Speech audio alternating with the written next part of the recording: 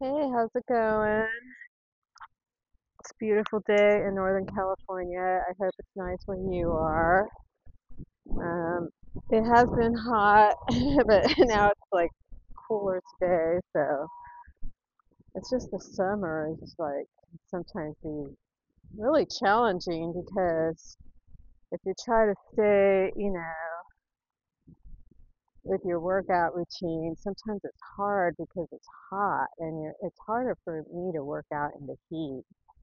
And especially if you have an animal because you have to take them for a walk early in the day. So sometimes it's, if you're the type that loves to get up early and then work out to start your day, which is a great thing. But then in the summertime, you have to change it to where you're working out, you're walking your dog early in the day, and then you have to, if you still want to work out, you have to do it later. So I guess it's just kind of like flip-flopping things a little bit because usually in the cooler months, I'll work out first and then walk my dog later. So it's like walk first and work out later. It's the same thing, but it's like sometimes feels like it's harder because, and then you get like really hot when you're walking, and it's like it's just not the most pleasant feeling. But I just look at it as like a detox, like because then you're sweating, and it is important, to sweat. So in any case, but this podcast, I really wanted to talk about, standing upright and physically standing upright and how to actually do that because sometimes it's like we forget, our body forgets because let's just say if you've been, sitting down a lot, like if you just got done traveling, or let's say if you have a desk job and you sit down, which if you can get a stand-up desk too, or where you sit and stand and try to move around as much as you can. But uh, it's like you really have to have a strong core in order to maintain your body. When, in order to stay erect, you have to have a strong core. You have to have strong glutes and strong abdominal muscles all the way around, like your obliques, your rectus abdominis, and then you have to have a strong back to keep your shoulder, your rib cage and your shoulders straight. And so sometimes if you're weak or if you're getting over a surgery or something, your body's gonna, you're gonna be weaker and you're not gonna be able to keep your core engaged, which is gonna mess up the alignment of your spine. So, like one time I had a back injury and I went to physical therapy and they told me, that, I had to focus on my glute strength and my lower abs and, and my abs. And so, and then they told me, like, when you walk, to pretend like you have to go to the bathroom. And so, that feeling when you have to go to the bathroom, everybody knows it, right? And it's like, like you have to go and you have to go like both number one and number two. I mean, it's like, okay, it's not the most pleasant conversation, but okay, whatever. And so, like if you have to go to the bathroom, you have those muscles engaged. That's your pelvic floor that you're engaging. And then you keep your belly button to your spine. And then through your rectus abdominis, like imagine someone's gonna like try to punch you like in the stomach, like right around your rib cage. You're gonna have to keep your core engaged. And so, and then you want your shoulders up, back, and down. So your shoulders are away from your ears.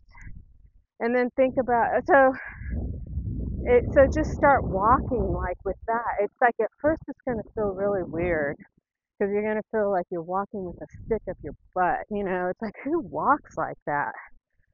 But then once you start doing it, you're like, hey, this feels pretty good. Like I can do this. And then so when you're walking, you're kind of like really strengthening those muscles up a lot. And it's not like everybody walks around. You go to the grocery store, you walk around, your house, your neighborhood, whatever.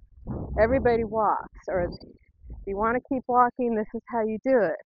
And so you just keep a really strong core while you're walking. And at first, you're going to only be able to do it for like a very short period of time.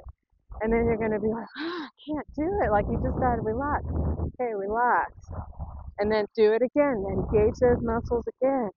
And then the more you do it, the easier it becomes. And then if you want to really like bring it home, like to where you can do it for longer durations of time, you're going to have to start doing like some bridges and some core work, basically like Pilates. And just start with a beginner Pilates class. So you don't have to like start doing like, you know, advanced, gymnastics or something. We're just talking beginner. So just start at the beginning, and you'll just find that you will just, next thing you know, if you have any back pain, it just is going to go away, and you're going to be like, that didn't take very long. What did that take, like 2 days or one day? Because sometimes your back does hurt, like maybe your lower back. And then, you start, and then you're going to have to start stretching too. It's like, and so it's like you got to stretch your hamstrings, because sometimes what happens is your muscles, like when they're tight, they're all connected. So if you have like tight hamstrings, it'll pull on your glutes, which then pulls on your lower back. And I'm not a physical therapist, okay? But then, so it's just like it pulls your body out of alignment. And then, you end up, that's how come sometimes you see people with, I don't want to say weird postures, but yeah, they have weird postures because their muscles, they have tight hamstrings, so then they pull their hips, so they get like an anterior pelvic tilt. And then it's like, so they're tucking their pelvis under, and it makes it look like you have a really flat butt, okay? So if you like the way that look is, do not stretch, okay? But if you want to look like you have a nice round butt, then you got to stretch your hamstrings. So basically, do Pilates is basically what I'm saying. And it's like, just, you can go on YouTube and just find a beginner Pilates class. It can only be like, just do a 10-minute one. If you don't have to go for like a whole hour or whatever. But then gradually, say, okay, let me do this one again. And then it's like, okay, maybe I'll do a 15-minute one now this time, try a stretching class, and I'm just saying that you'll get so much stronger. And then that way when you walk, you can be like a lot stronger, so you can maintain your skeleton, because you want to stay upright, unless you want to turn into like one of those people that has a tech neck, where they have the rounded spine and they get a lot of neck pain and they suffer a lot. It's like, okay, this is something you can do. It's not even going to cost you money. And then, but the thing is, you have to practice this. Like, it has to become a part of your lifestyle, to where then you can, maintain your spine, and, keep walking erect. And it's good for your digestion. It's like you just feel a lot more positive and happy. And, you can enjoy your life pain free. And then if you decide, like, you keep doing it, like maybe you can do like a whole hour Pilates class, and then eventually you're going to be like, I need a little bit more. Okay, you can get those resistance bands. There's a lot of props you can get, or if you decide that you're going to go to the gym, okay? I'm just going to say this right now. The gym is great. It's kind of like a little bit next level, okay? So once, you want to be able to like move your body like fully, like fully functioning body. like be able to do a plank on your with no knees down, like be able to maintain that plank position, and and then really have a good strong core. Because then once you start adding weights, you want to keep that strong core, and then now you're adding weights onto it, and then now you're going to really start building a lot more muscle strength. But whenever you do go into the gym and you add weight, you want to keep that strong foundation. And so that's why Pilates is such a good exercise, and it's something that you can do for the rest of your life. And maybe you might find that like you start adding weight and it's like, and then you start to feel a little pain or something. It's like, okay, maybe that was just a little bit too much.